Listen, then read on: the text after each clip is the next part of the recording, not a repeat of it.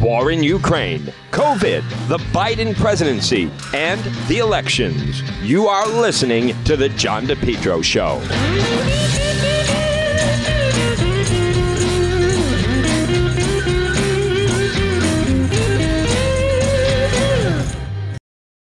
It's getting cold already this winter. Keep your family, your employees warm with Matthews Oil Company. Call them today, 401-942-7500. Matthews Oil Company, 24-hour emergency service. For over 4 generations, they make it easy to keep your home comfortable and safe. Trusted oil delivery. Call Matthews Oil Company today, 401-942-7500. You can find them online, MatthewsOil.com. Matthews Oil, premier dealer in Rhode Island, delivering the highest quality heating fuels. At Matthews Oil, they take pride providing reliable, affordable service for you and your family. Celebrating 90 years of service. Call them now. It's going to be a cold winter. Get that tank filled. Call Matthews Oil Company today, 401-942-7500. In an emergency, they offer 24-hour emergency service. Matthews Oil Company, 401-942-7500.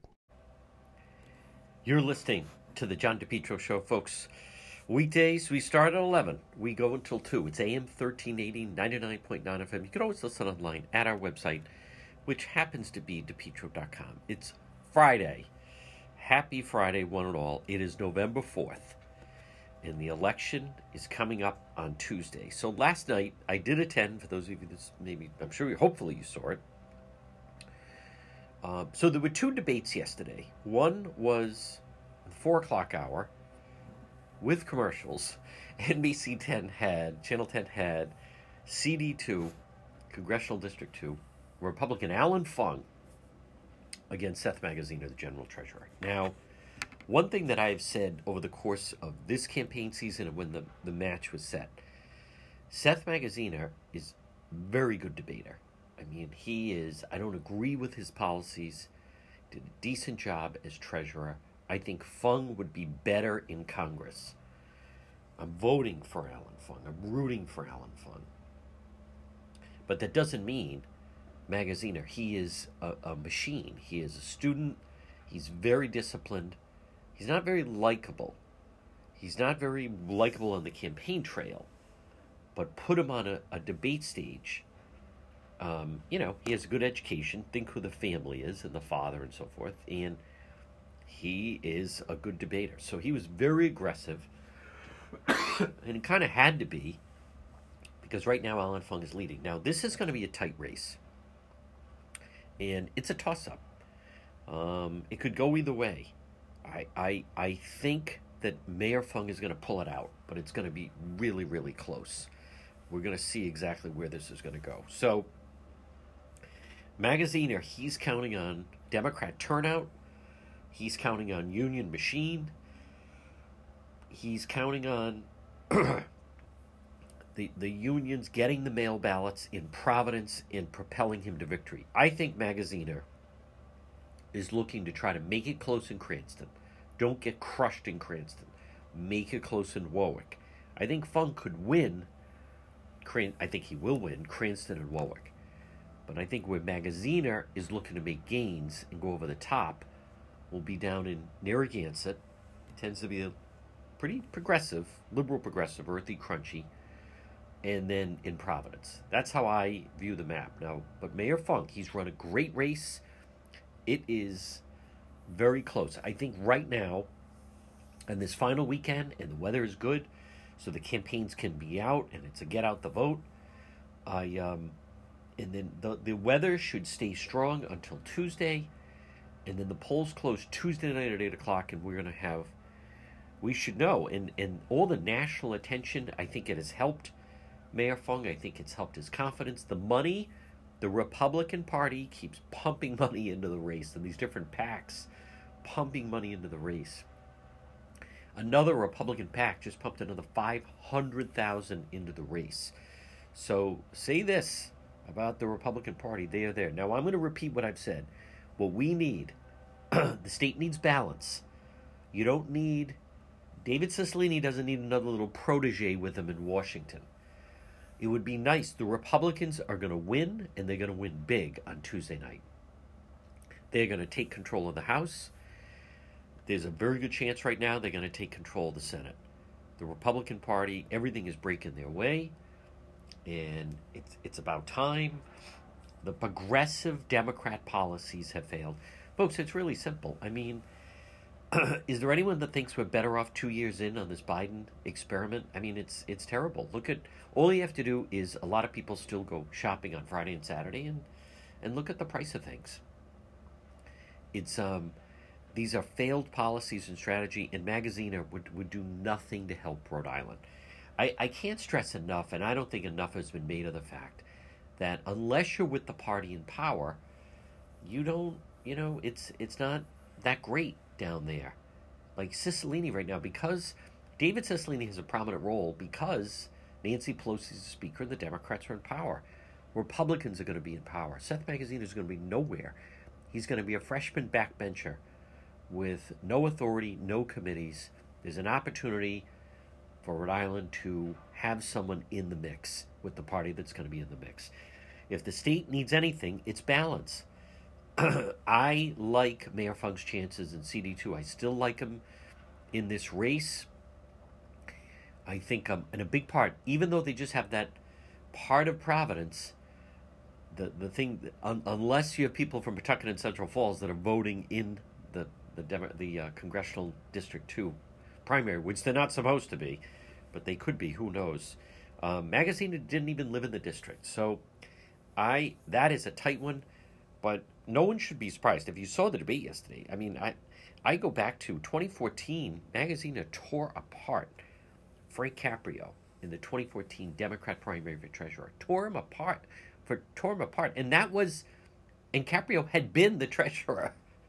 Then he ran for governor and lost, and was trying to make a comeback, but so he was just trying to get his old job back, and Magazine completely tore him apart. So he's not to be underestimated. People get better when they debate, and when you're a good debater, you really get better. So I would like people to pay attention to the lieutenant governor's race. I'll tell you, folks, the way we do the elections, the CD2 race, the Fung Magazine race has taken away from a lot of the other races. Now, what Rhode Island should do is, if you remember, it used to be every 4 years you'd have the Summer Olympics and the Winter Olympics. And they thought, hey, wait a minute, why don't we break it up? So then the Summer Olympics are held every 4 years. The Winter Olympics are held every 4 years. But they now do it every 2 years, there's Olympic Games. That's what we should do with the Rhode Island elections. For instance, it should be, and I'm not sure exactly how they could do it, but in 20, this election cycle, it should be governor, lieutenant governor, and then 2 years for a 4-year term, and then 2 years from now, we should hold Secretary of State, General Treasurer, Attorney General, because those races are important, but they get no attention because the entire focus goes on to the race for governor, and especially with the race for governor, you had a very hotly contested primary. So it would be far, far better if, in fact, we broke it up in that manner. Now, I want to talk about, so I attended last night. I'm trying to figure out how many debates I've gone to, but I went to the debate last night. The final debate was at Rhode Island College, Channel 10. Gene Villicenti was the host. Very well put together debate. Republican Ashley Kalus, Governor Dan McKee. Now, folks, I recognize right now a lot of people are listening to me in Cumberland, and that he was your governor there. And I'll even say, when he was the mayor of Cumberland and he started those mayoral academies, which are basically charter schools, but it was different. It was interesting. The governor McKee speaks with great pride about his accomplishment there.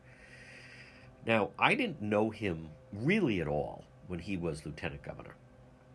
And, he was the mayor, then he became the lieutenant governor, and then obviously he won a very difficult primary. So my dealings with Governor McKee really started once he became the governor and Gina Raimondo left. And in the very beginning, I gave him a lot of credit. I viewed Governor McKee as someone that was just kind of, that Raimondo ignored, kept to the sidelines. Um, and he, he had a lot of money to spend, and he was reopening things. And I even cheered him on when he went up to Federal Hill and had the fight with Elorza and the whole thing. But what really struck me is this governor, the governor who lived with his mother, the governor who lives with his mother, and the very charming story of that. But as I looked at his crowd now, and I want you to hear me out, folks. And again, it's the John DePetro show. It's Friday, and I've noticed it, and I really see it in the crowd. It is, and by the way, this portion of the program is brought to you by the Cowesett Inn. Hey, a great meal. Why not kick off the weekend? A great lunch with the Cowesett Inn, 226 Cowesett Avenue in West Warwick. So, folks, the thing about who Governor McKee has suddenly found himself with now, it reminds me, it so doesn't match. What I believe happened with Dan McKee came in with the best of intentions. I believe that. And through the summer and into the fall of the pandemic, we started running into some problems. Obviously, that September with the whole business of the ILO thing, and then he ran into problems with his chief of staff. So we started to run into some problems with the media and how he viewed them. And then his approval ratings were down. And by all accounts, and Ashley Kalis even said it, Lieutenant Governor, or Mayor McKee wouldn't recognize Governor McKee. He threw everything in with the unions and the special interests. And because basically the way it seems, he just gives them whatever they want. He just seems to be a yes man. I know it sounds degrading, but he's like a puppet on a string to the special interest and the unions. But his crowd last night, the crowd that now supports him, it kind of reminds me of Lion King, when Scar takes over the kingdom, and then it's the hyenas are then his allies. Folks, the McKee crowd last night, they are rough looking. It was such a contrast. The Ashley Kalis people, they're there, and they're enthusiastic, and they're energetic, and they just seem so believing that change is possible, and they seem to, and they seem intelligent, and they're there for the right reasons.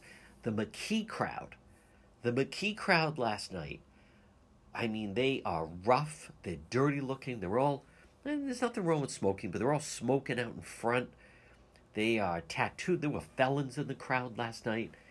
The McKee crowd, the crowd that now goes along with him, they're just, and sleazy, I recognize sleazy inside political insiders are there. I mean, like, the sleaze factor was at a big high last night with the McKee camp at that debate. I mean, all of the lowest forms, the people that they look shaky, they are shaky, they wear cheap-looking clothes with cheap cologne.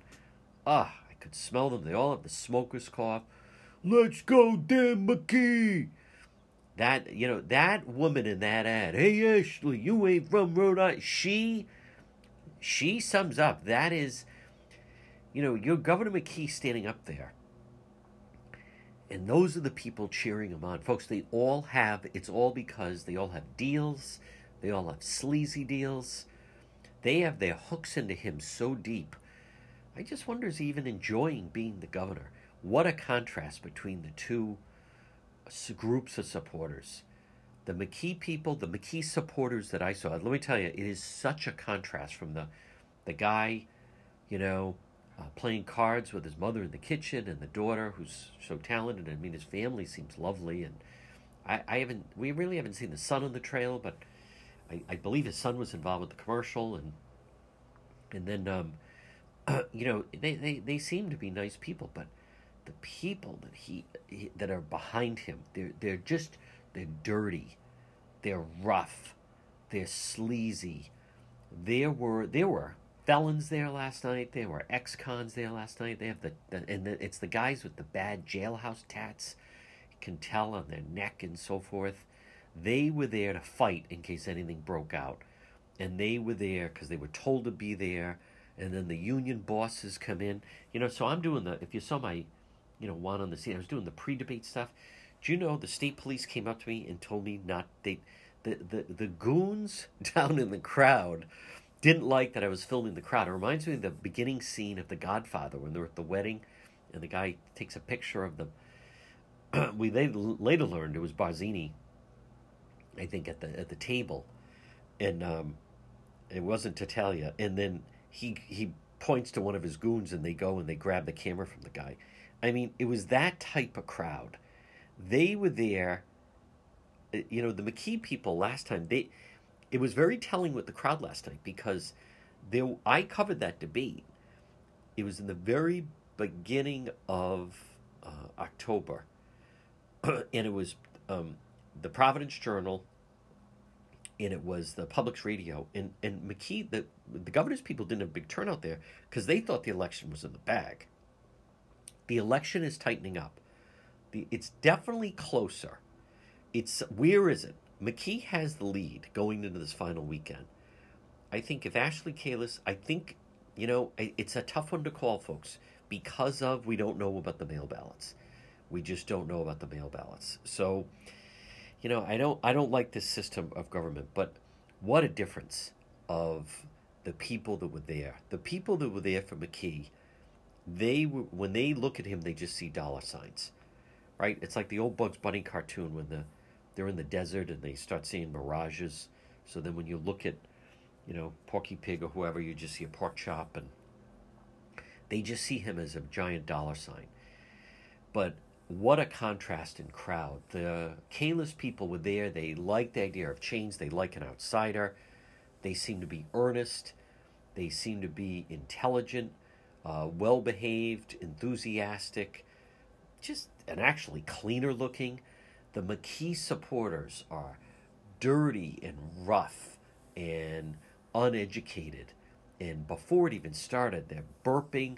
The McKee section, they're all like burping and breaking wind, and those bad smoker coughs, and hey Dan, oh my God, it was. I'm telling you, at one point when a group of McKee people came in, I almost went to look to see, because I thought maybe a bus had just pulled up from the ACI. Like, oh, okay, this is different. Maybe they're going to let some inmates attend the final debate. I mean, it was that rough. It was part of. I saw some of the. It was the protesters from Pawtucket that were walking the line, where they all protest the Teamsters, and they have the big blown up fat pig in the background. It's like that crowd. It is, to use like a football stadium, it's like those guys they used to wear those guys probably aren't that bad, but it's like the back of the bleacher crowd. It's the upper deck at Gillette.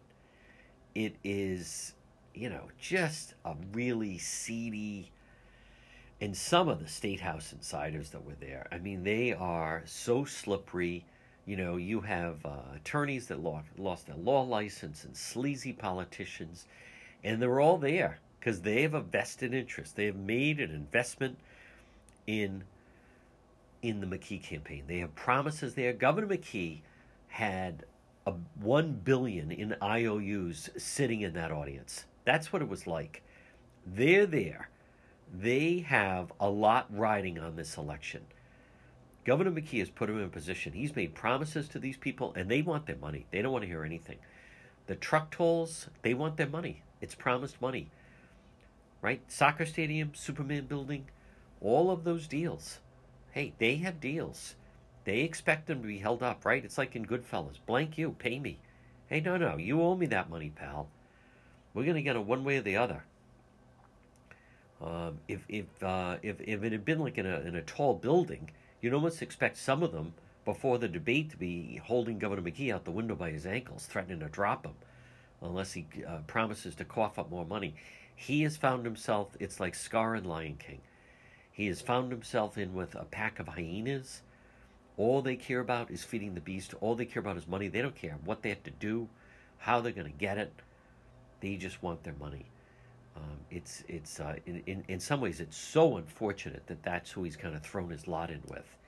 But it was very telling. Now, as far as the debate itself, I thought Jean Vincenti ran a very good debate. I think Ashley Kalus had some moments there. I think she's proven to be a viable alternative. I think I'll say this. I think she left a lot on the table. And I'm not trying to be critical. I know it's difficult for them up there. She's definitely gotten better as she's gone along. She's never done this. But I don't know, where was President Biden last night? Meaning, how come he wasn't mentioned? Governor McKee said Biden is the best president Rhode Island's ever had. I mean, I just don't know why you don't challenge him on that. Why isn't he called out on that? I think crime should have been brought out.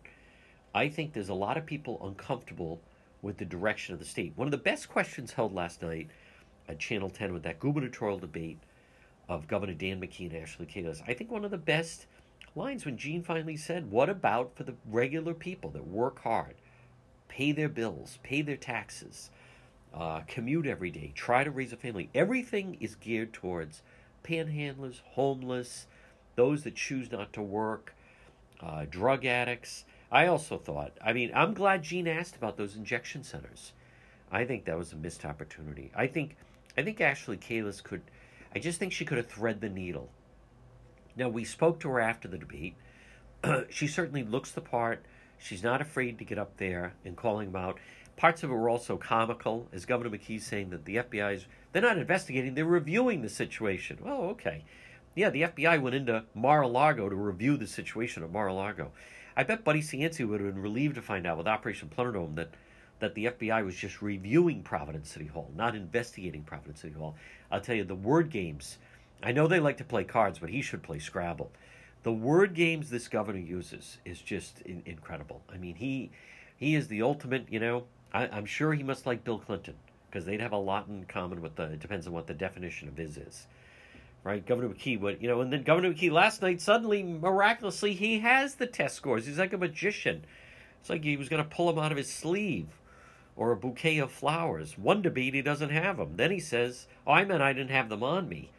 And then the next, it's just, wow. Well, the contrast is set. I think there was a lot of time spent on electricity. I know that's important for a lot of people. It's important for everybody, but I think there's some weaknesses there. I think there's some other ways to thread the needle. I'll say this, Ashley Kalus, she has walked the walk and talked the talk. No one is doubting that. She put her money where her mouth is. She stepped up. She went all in. She has gone all out. And she certainly stepped up to the plate with how much she was willing to put in. So, folks, the debates are over. It's the final weekend. Now, I have not voted. I'm going to vote on Tuesday.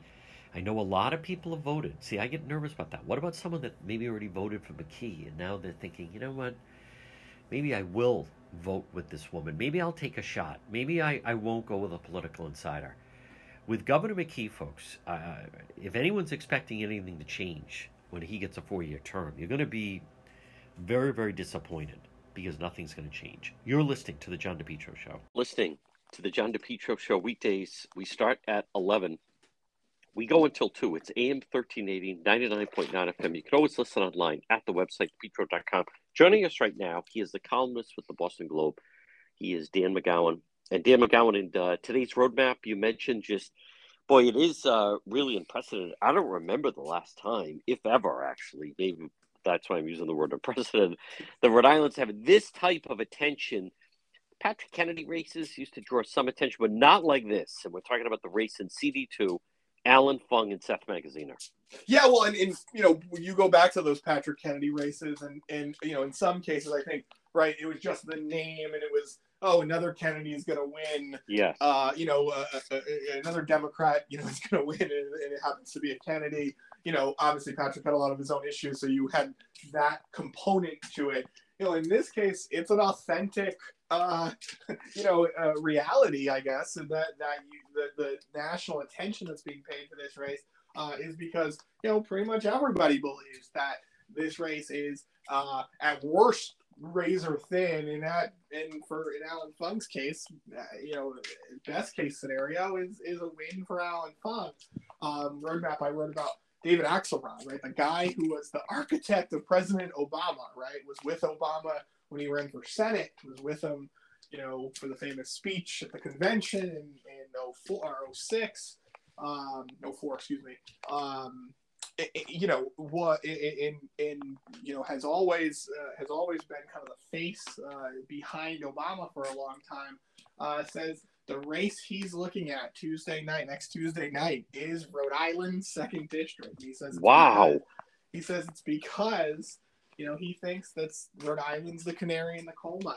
If Alan Fung wins in Rhode Island, that's a precursor for what happens all across the country to Democrats. And they pointed out pretty accurately that we could get a good sense of the Rhode Island results in that 8 o'clock hour, right? 8 to 9, maybe sometime in the 9s where you actually get the race called. And think about it. In other parts of the country, polls are still going to be open. And so there's going to be a lot of early coverage, I think, next Tuesday night. If you're really glued to midterm election coverage, I think there's going to be a lot of attention paid to Rhode Island because just again, the way we count our election results, we already, we're going to have all the mail ballots done for the most part, ahead of time. And then it just happens to be a small state. So you're going to get a good sense really early next week of where things are going. And again, David Axelrod says, again, if it happens there, then you move over to potentially in Connecticut, a Republican could win. Potentially New York's going to be, really have a bunch of Republicans. And then, then you move out of the Northeast and you start to see that red wave, particularly on the House side, I think. But I mean, I think everybody also agrees that the Senate is really at best a 50-50 toss-up. Dan McGowan, tomorrow afternoon, a rare afternoon debate is the final debate between Seth Magaziner and Alan Fung. Where does Dan McGowan see the race right now? As someone that lives in CD2, and I think, are you also in CD2? I am, I'm in that part of Providence that is CD2. I think the mailers, I just tossed them out. I mean, I think that is an overused, old form of campaigning. But where do you see the race right now? Because Magaziner has pivoted a little bit, but it seems like they're just staying on the message they have. This whole business of that he could decide to make Kevin McCarthy if Fung wins the speaker. That's actually not even true. It doesn't matter whether he wins or not. Kevin McCarthy is going to be the speaker. But where do you see the race right now, Dan McGowan? Yeah, I mean, look, I think it is. I've always thought, Alan has a major advantage here. The only thing I would say is that I think Alan has proven over, 2 statewide elections that there is a ceiling for Alan and for Republicans in Rhode Island. And so what I mean by that is, I think Alan Fung can win the election at 48% of the vote. Yep. If you're asking him to get 50, to get 51, I think that's really hard. I think it'll be I think the higher you get, I think it becomes very difficult for a Republican in Rhode Island. And so I think that's the thing to really pay close attention to. If I'm going into this debate, the last debate tomorrow night, it's an interesting one because, as we know, we saw this in the primary. The way Gene Valicenti from Channel 10 kind of handles debates very different than Channel 12. He's going to let them kind of swing at each other and go back and forth. I think that sets Alan Fung up to be in a pretty good space because what you've seen in some of the other debates is, Seth Magaziner be very aggressive, but Alan Fung, playing kind of the cool, calm card. I think people like that. I think people, are appreciative of somebody who's going to say, wait a minute, calm down, take a deep breath, let me explain my positions. But the one risk is, you could have a situation where, hour-long debate, Seth Magaziner speaks for 42 minutes and, maybe kind of dominates Alan in some ways. But if I'm Alan Fung, I like that format. I want to come across. I don't want to make any, silly mistakes on policy issues that could get me in a tough, bind. I want to come out of there looking again confident and cool. And I think you're right. I mean, on the mailers, you've got a great point. It's interesting. You've seen the Democrats nationally kind of switch back to try to, remind people that they care about the economy too. But all the mailers, I mean, every mailer I'm getting is about abortion and Alan Fung. Yes. Even Alan Fung is sending out, by the way. Yeah. Or people on behalf of Alan Fung are sending out, this is where he stands to correct the record. I think Alan's in a really good place. I think he can win this race, obviously. But again, I wouldn't be surprised if you and I are talking next Wednesday morning and we're saying, Seth squeaked it out by winning 50%, 50 to 49 or something like that. What do you think of the fact the debate's going to be at 4:00 in the afternoon? Does that have a factor? It is on NBC 10, and they obviously do very well in this town.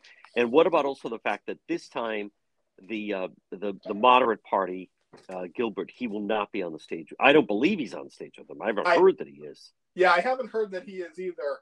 I think the 4 p.m. is a strange decision because look, you do lose now.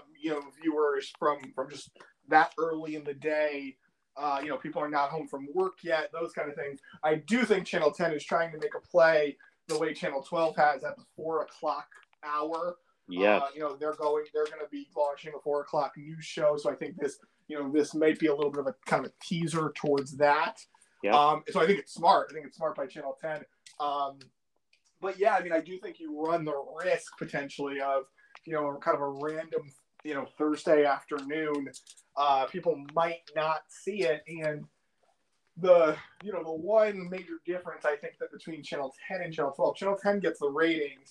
Channel 10 is not quite as good with the digital stuff, right? They're not as good at sharing out and, having people see their story, the debate. Whereas Channel 12 gets life from its debates. They have the big showing, initially when it's live, but then it gets a couple extra thousand views. Sure. They put a lot into it. Yeah, they make that conscious effort. So I think that's a challenge. But again, the onus here is on Seth Magaziner, right? I think we would agree he's, at best is even. I think it's more likely Fung is in the lead. And so Seth has to make the showing here. And so a 4 o'clock debate is probably not the best thing for him. He wants this to be in prime time. In fact, if I were that, it's in some ways, if I was Channel 10, I'd want to switch the debates. I'd want the Congress debate to be at 7 and the governor's debate to be at 4. And I heard about that. What I heard is just because it's statewide, and therefore they want to do that, and you're going to get more of the elderly. So, in some way, I think it favors Fung. I mean, we'll see. Fung has come this close. He's run a great race. Now he needs to close it out. He's getting a lot of national press. Folks, quick break. Much more ahead. Dan McGowan, Boston Globe, right here on the John DePetro Show. This is the perfect time of year to have some paving done for your home, residential, commercial, seal coating, and patios. Make it letter J, J. Perry Paving. They provide high quality, fair pricing, exceptional service. Call them today for a free estimate, 401-732-1730. The next couple of months, get your driveway prepared for wintertime. Call J. Perry Paving today for a free quote, 401-732-1730. Licensed and insured contracting company committed to meeting their clients' needs no matter how big or how small. Whether it's a brand new paving project or just a cracked driveway that needs to be refreshed. Call J. Perry Paving today. Affordable, smooth, safe to drive on, aesthetically appealing. Remember, even asphalt can be recycled, reused. Call them for a free quote. Letter J, J. Perry Paving. Look for them on Facebook and call 401-732-1730. Remember, no one's better to veterans than J. Perry Paving. Call them today, 401-732-1730. High quality, fair pricing, exceptional service, free estimate, J. Perry Paving, 401-732-1730. Folks, you are listening to the John DePetro Show weekdays. We start at 11. We go until 2. It's AM 1380, 99.9 FM. You can always listen online at the website, petro.com. Joining us right now, she is an independent columnist, opinion maker. It's one of my siblings. It is Donna Perry. And DJ, I want to start off our conversation just, I want people to understand that as we're talking, we don't have yet all the details with this. I'm still not sure what to make of it. This very unusual, bizarre story with Paul Pelosi, Nancy Pelosi's husband, and somehow an intruder into the home, and he's hitting him with the hammer, and I mean, you feel terrible hearing this. Cracked his skull. This what is also, again, I'm not sure what to make of this, just because the rumors that are flying out and coming from the West Coast are that maybe there's something more to this story, that she's not around and he did have the drinking problem. We got nailed on the DUI, and I'm not. I mean, I know they're pointing to it, and that was my first reaction, the discourse of the country.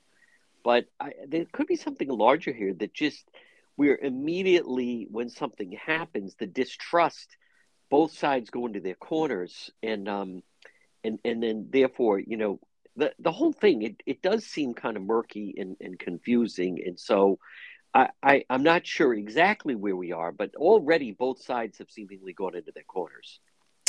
Yeah, and I do want to say, John, by the earliest reporting of it, of course, so chilling and disturbing. Right. And I do think it is a wake-up call for everyone. And I would say the way this person, who we have found out, was way out there, was clearly knew whose home he was going into, though, Yes. and calling their names. So I find the fact that, Nancy Pelosi, this huge national figure, and someone who's sometimes is sleeping in a bus or something, he's clearly very active online. He's following all this. So I would agree that, I just think it by all accounts we have so far, Mr. Pelosi, Paul Pelosi, definitely could have been murdered. Yes. And so it's, it really is chilling. And I just think, obviously, if she had been there, it was the middle of the night,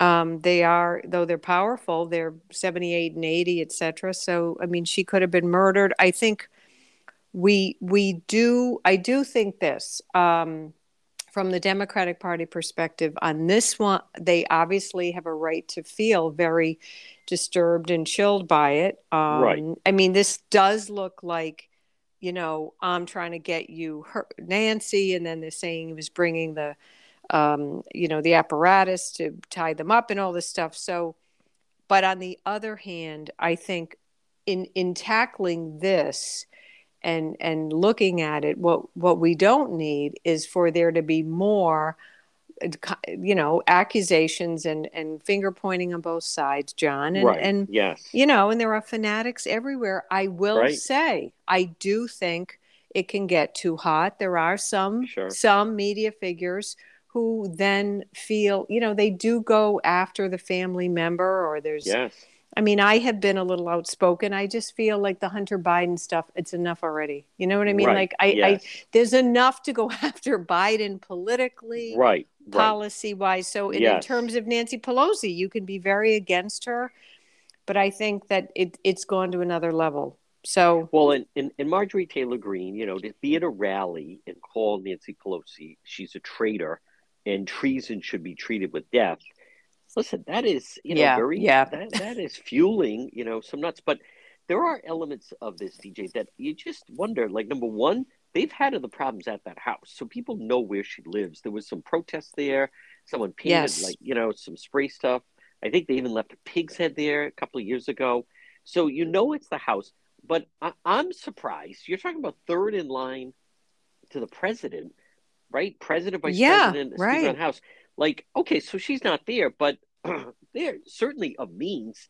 So I'm surprised, number one, that they wouldn't have more security. Just a security guard there that's there during the course, just the night. Like, a lot of people of means at least have someone like from 10 o'clock to 6 o'clock in the morning. And all right, so he broke in, whoever this guy is, this Paul, in the back. But like, how come that didn't set off alarms? And I mean, just, you're a regular person. If you heard someone crash in, I would think you're immediately on the phone with 911. You're not going down with a hammer.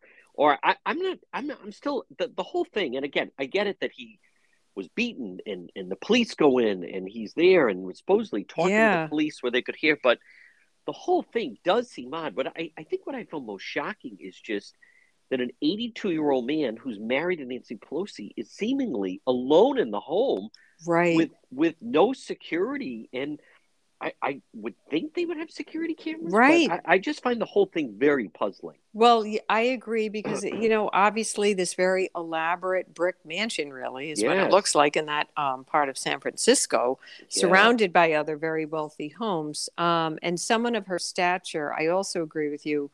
I don't understand how third in line to the presidency is not entitled to, a lot of personal security, Right. whether she's in Washington and that's her home. And then I think it raises questions, maybe, John, about their own desire for privacy, Sure. whether, and people like that, let's face it, he had the very widely reported DUI. Right. She's on the road all the time. She is not there much. And again, now it could be that there's security and he doesn't like to use it or something. Yeah. I do think, you know what I mean? Like, Because let's just be Yeah. honest, Donna Perry. I mean, he's 82. They certainly have power. They also have their means. I don't even understand. How does someone like that not have a driver? So you want to go out and you're having some Right, wine or whatever drinks, right. but like that is odd to me as well. I mean, there are college kids that pile into an Uber, and Paul Right. Pelosi is caught driving himself driving from Napa. DUI. What if he had hit and killed someone? I mean, like I'm not sure what to make of them, and I Yes, have a I feeling we're agree. going to learn more. My first reaction was, the partisanship and how horrifying it was. But the more you kind of get into it, I'm just surprised. Number one, he didn't have his own driver. And then two, there's no staffer or even just out of their own pocket security guard that you have from 9 o'clock at night till 6 o'clock in the morning, just so Right. he's not alone, an 82-year-old man alone in the house. Right. And someone of their stature could have a beeline to the police department and not just Right. have to like randomly call 911. Yeah, no, it seems odd. Folks, quick break, much more ahead. Donna Perry right here on the John DePetro Show. Propane Plus in Rhode Island for all your propane needs. Call them 401-885-4209. In Massachusetts, you can reach them at 508-252-3359. Propane, heating and cooling, it's Propane Plus. Their team's been there 3 generations. They're available 24/7 for service and delivery, and they plan on serving you for a long time to come. They offer online billing, ability to schedule a service delivery at the click of a button, and remember, all customers receive a free safety inspection on their equipment. It's Propane Plus, and remember, with propane, it's affordable, sustainable, equitable, good for the environment, and now it's renewable.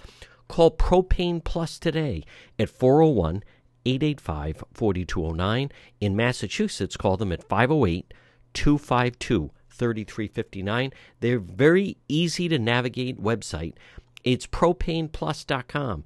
Propane Plus. Call them 401-885-4209. We're speaking with our legal expert. It is attorney Tim Dodd.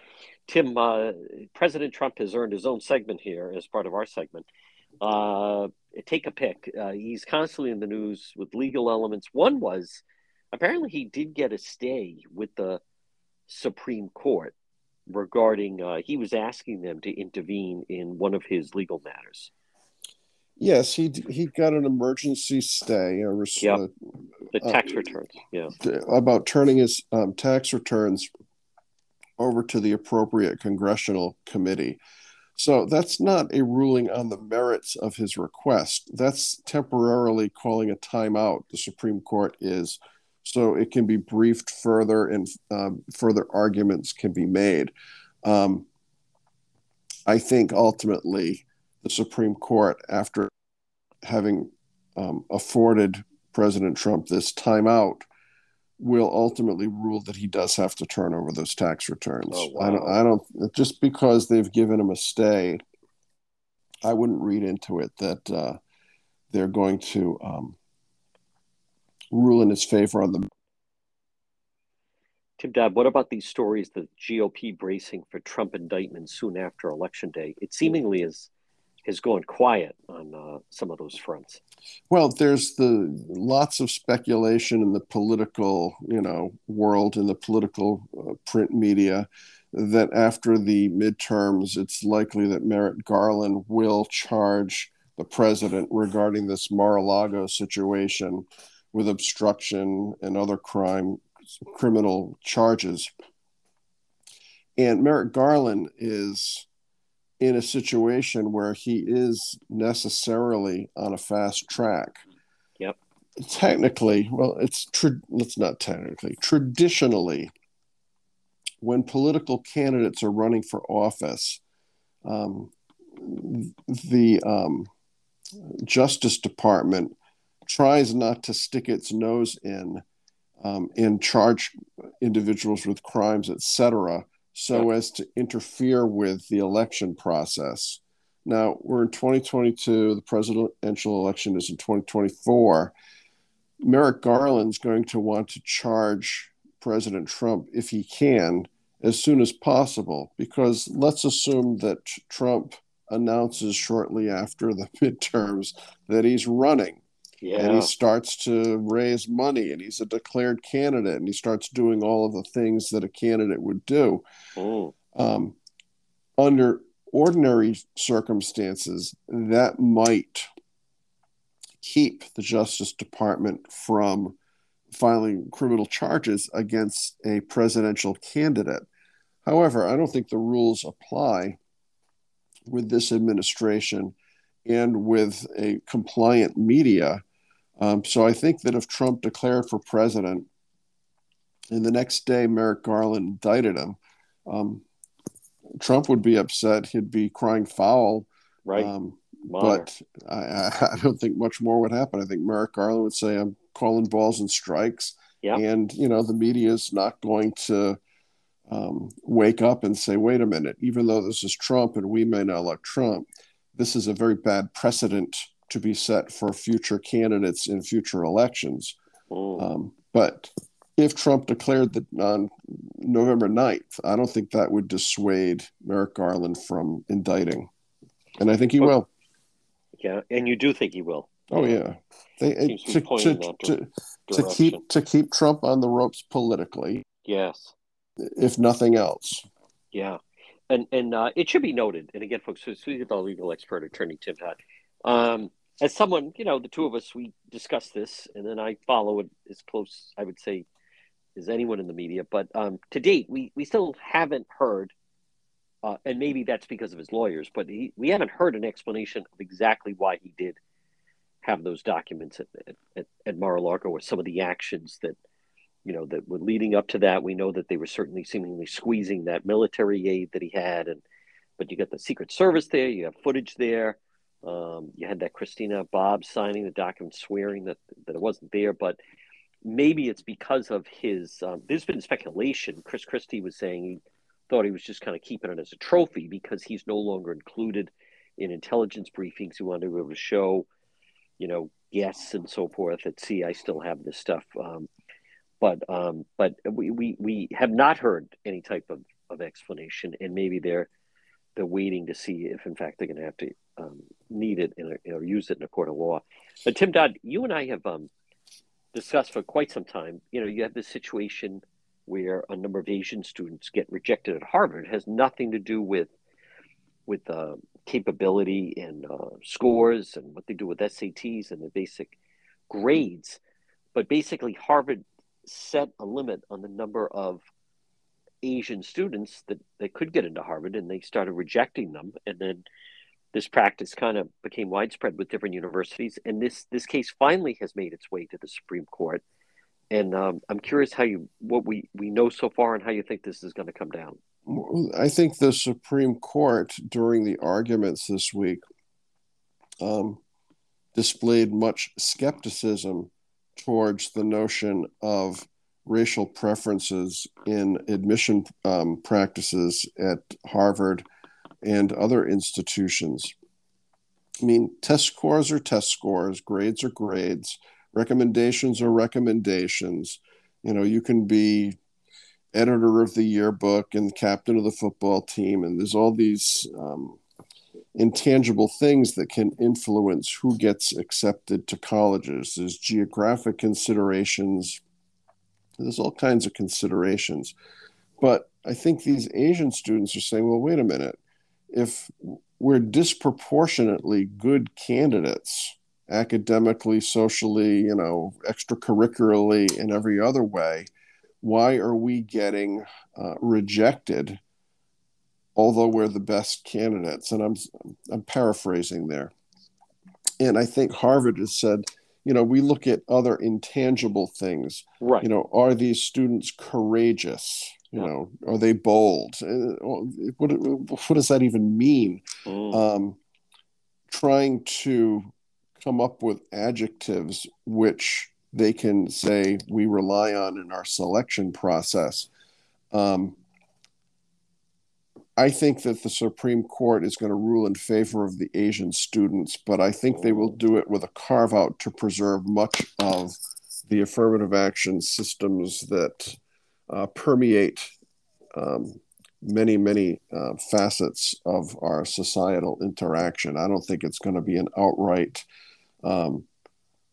discarding of the notion of racial preferences. I don't think they're going to go that far. Folks, quick break. Much more ahead. Segment Tim Dodd, legal expert, right here on the John DePetro Show. The next time you have an emergency, head straight to AtMed Urgent Care. 2 locations, 1524 Atwood Avenue, Suite 122 in Johnston, or East Greenwich 5750 Post Road. AtMed Urgent Care. Urgent healthcare facility providing comprehensive outpatient health care to individuals, families, specializing in ambulatory medicine, diagnostic treatment service. AtMed Urgent Care. They provide immunization, school, sports physicals. They're a cost-efficient healthcare alternative to hospital-based emergencies. They're open 7 days a week, walk-in routine urgent care, minor surgical, orthopedic and trauma, work-related injuries, physical exams, drug testing, full laboratory services, and with AtMed Urgent Care, they offer mononuclear antibody infusions. You, someone in your family suffering from COVID, you want to go straight to AtMed Urgent Care. 2 locations, Johnston, 1524 Atwood Avenue, Suite 122, or East Greenwich, 5750 Post Road, online at atmedurgentcare.net. To the John DePetro Show. It's AM 1380, 99.9 FM. You can always listen online at our website, depetro.com. Remember, weekdays, 11 to 2. But visit the website, depetro.com. That's the best way to reach me. There's a direct link. Contact John. We also have all our sponsors right there. We have unique original reporting, stories, videos. Also, all our links to social media, whether it's Facebook, when we do Facebook Live, or YouTube, or Twitter. It's all right there at the website, depetro.com. And then remember, once you're there, you can also visit the shop. We have great gifts that you can get. It's a happening. All links to the show. Plus, if you ever miss any part of the show, it's all right there under radio show right there. Folks, it all starts by logging on at depetro.com, and on the left-hand side, you can always listen live. Again, all our links, everything begins and ends right there at the website, depetro.com. The Coesit Inn, 226 Coesit Avenue in West Warwick, Rhode Island tradition since 1977. Delicious food, great atmosphere, whether it's lunch or dinner or drinks in the lounge. They can also accommodate large groups. A great meal, a feast, is waiting for you at the Coesit Inn. Stop in and see them all year round. 226 Coesit Avenue in West Warwick. They're waiting for you at the Coesit Inn.